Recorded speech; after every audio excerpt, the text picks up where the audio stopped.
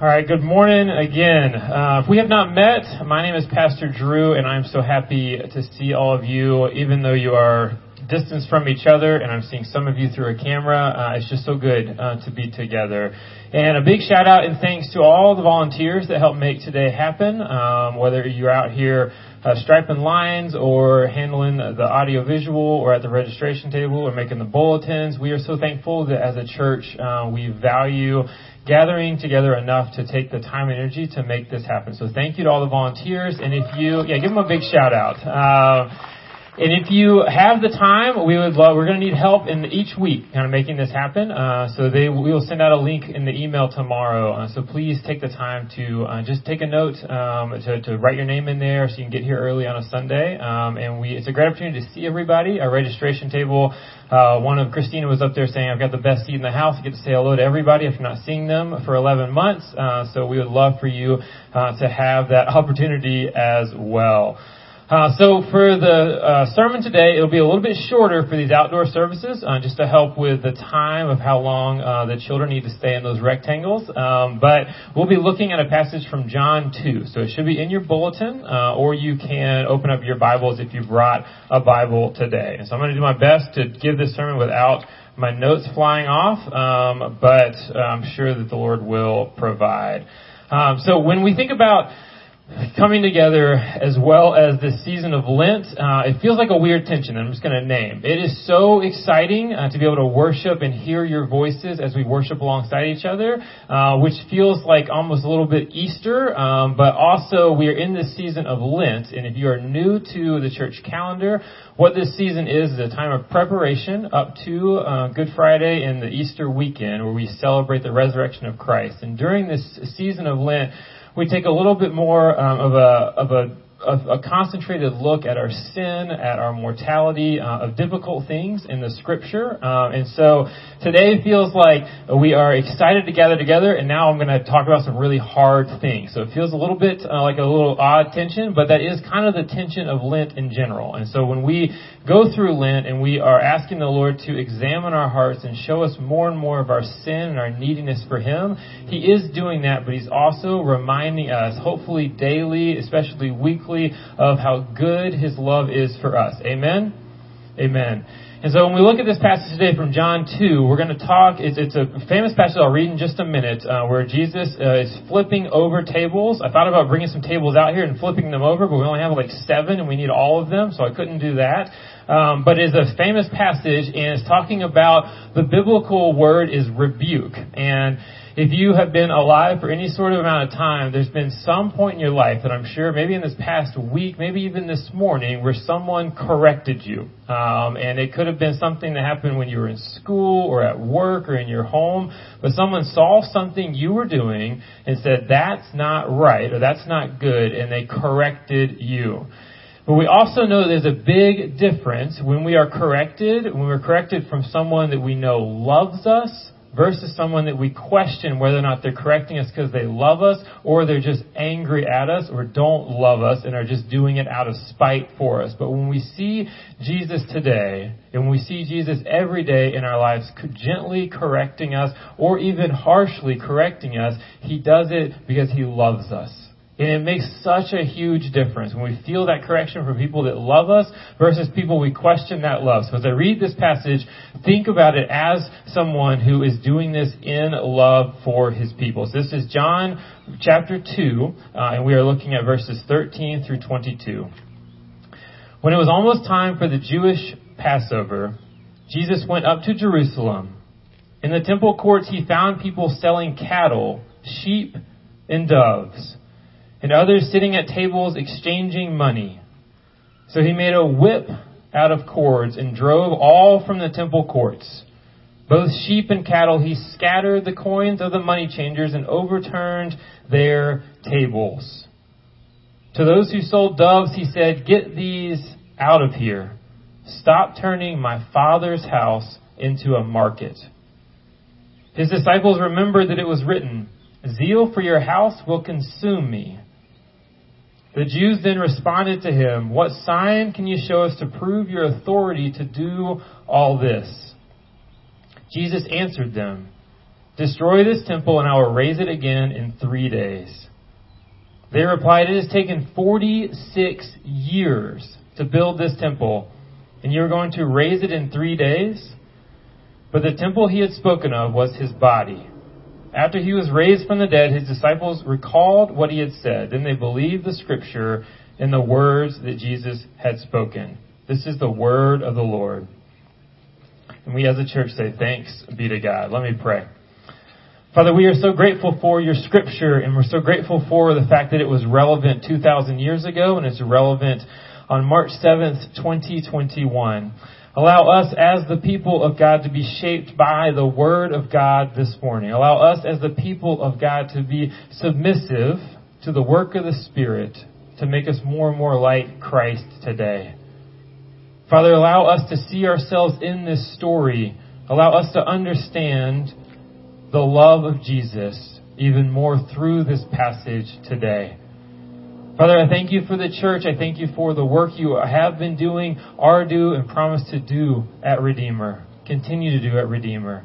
I thank you that during this season of the pandemic and all sorts of adjustments that had to be made, you have kept us unified as a church. And I pray that you would continue that work of unity.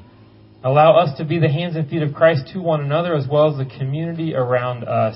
And be with those who are hurting this morning, whether it's relationally or physically, or they're in need of housing or job. May you care for your people well.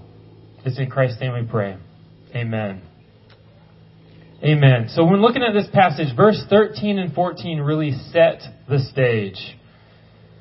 It says, the Passover of the Jews was at hand, and Jesus went up to Jerusalem. In the temple he found those who were selling ox and sheep and doves and money changers sitting there. And so he sets the stage here. And in the Old Testament, we need to understand a little bit about where they are. In this passage, he's talking about the temple and what the temple is. The temple is extremely important to the people of God.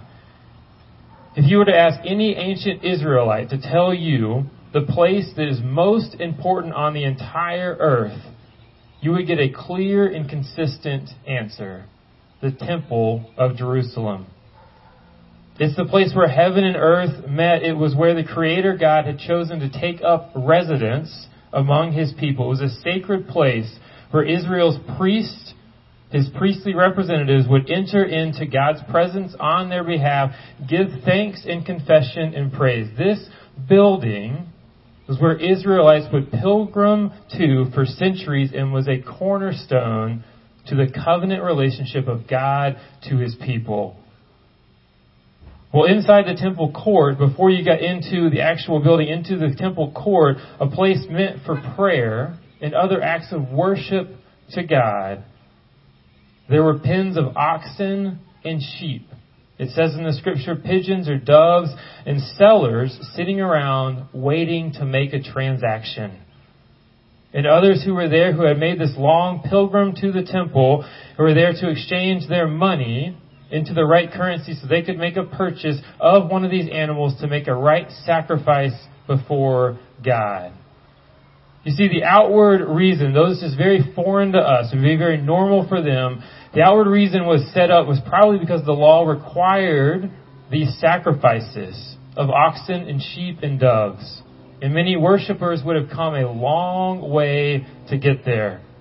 And they would not have brought the sacrifice with them, so they needed somebody there in the temple courts to purchase, to be selling what they needed, the animal to sacrifice, so that animal was then readily made available to them. And so you could say this was the loving thing to do for these people to be selling these animals. But what was Jesus' response to this? Verse 15 and 16, after making a whip of cords, he drove them out of the temple with the sheep and oxen, and he poured out the coins of the money changers and overturned their tables. He told those who sold the pigeons, take these things away. Do not make my Father's house into a market. So we see here that Jesus, the one who sits with children, that says to have the children come to me, the one who does miracles caring for the masses, he is not just the gentle Jesus that sometimes we have been sold. What we see here is Jesus literally flipping over tables, taking a whip that he made out of cords and driving animals out of the temple courts. I want that to sink in, that the Jesus that we serve is not just some docile, gentle God, but he is one that is willing to rebuke in a mighty way. But Jesus obviously didn't approve of what he saw, so why not? What was the problem that he saw? What made Jesus so upset, is so angry, is in verse 16. He points out, he says, there's a difference between my Father's house and the marketplace that they are making. My Father's house, the temple, what he is pointing to is this is where the presence of God would come into play. In this temple, my Father has a supreme place. We think about Psalm 84:11. A day in your courts is better than 1,000 elsewhere. A day in the presence of God is better than 1,000 elsewhere. Psalm 73:25. Whom have I in heaven but you? And there is nothing on earth that I desire beside you. But that focus, the reason for the temple being an opportunity to have a relationship with God, that focus has been replaced by a salesman with a focus on trade. Ultimately, a focus on making money, and there's no reference here to the people that need the animals. The rebuking is to the men who are trying to gain a profit, that are exploiting the people, and the history tells us that they're upselling these animals so they can make an extreme profit on these folks who have walked days to get there. The anger is directed at them. In John 2:25, it says, he himself knew what was in man. That veneer of religious helpfulness was actually covering up the grossness of their heart. So yes, Jesus is angry at them for using his Father's house as a way to swindle people. But because people are he's ultimately angry because people are using God's temple as a means to an end. They're using the temple of God to feed their earthly greed. Now we think about this idol of greed. We think about the fact that people are coming in and are trying to use the place of God to line their bank accounts. Practically the end is growing their personal wealth. And we are to ask ourselves, why did they do this? What would lead somebody to go into the temple courts and be able and forget that this is a place to commune with God and instead say, I'm going to make some extra coin here today by exploiting these people who need these sacrifices on this day in order to have these sacrifices ready for them? Why do they do that? We have to ask ourselves the same question. When we are tempted, when we are faced in trusting God's goodness, or instead focusing on fill in the blank, whether it's money, or when we're stressed and we fill in the blank with buying something, or when we're stressed and we fill in the blank with running to people's approval, we have to ask ourselves, what is the question under the sin? What is the desire under the sin? The men who are making the mistake of selling and turning the temple into a marketplace, they're not just committing the sin of greed, they're ultimately looking for something else. Ultimately, they're searching for something that can only be found in Jesus. Because we think that money, or better yet, the things that money provides. When you think about your bank account and why we're so tempted to run after more money, the next dollar, the next $100, the next paycheck. Obviously, we need the money to provide the things for our life in order to sustain the life that we have. But so often we are looking for more and more and more. It is not just to have more money in the bank account. It's oftentimes for something deeper as well. We're looking for the status that it provides. We're looking for the stability of being able to trust in the bank account rather than trust in the Lord to provide. We're looking for the stuff, the instant but oftentimes empty comfort that money provides. So the real message of this story, the real picture here is that these men who have their tables overturned and are driven out by Christ, they're not only being rebuked for their sin, but they're also being rebuked for being so close to being able to commune with God, yet choosing instead the emptiness of sin.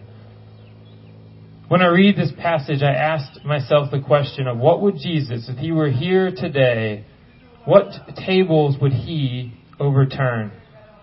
And I thought about him overturning tables for the religious greed in the world. I thought about him overturning tables about how Christians have so often stopped caring about the poor or those who are truly hurting in our cities and in our towns. I thought about the racism in society, and he would overturn the tables of the men and women who seem to have turned a blind eye to those who are hurting in our country. But then I realized that as a follower of Christ that reads Romans 7 that was read earlier by Amy, I can't just look at what I would think he would do, but I have to look at what he would do in my own heart. For I know that nothing good dwells in me, that is, in my flesh.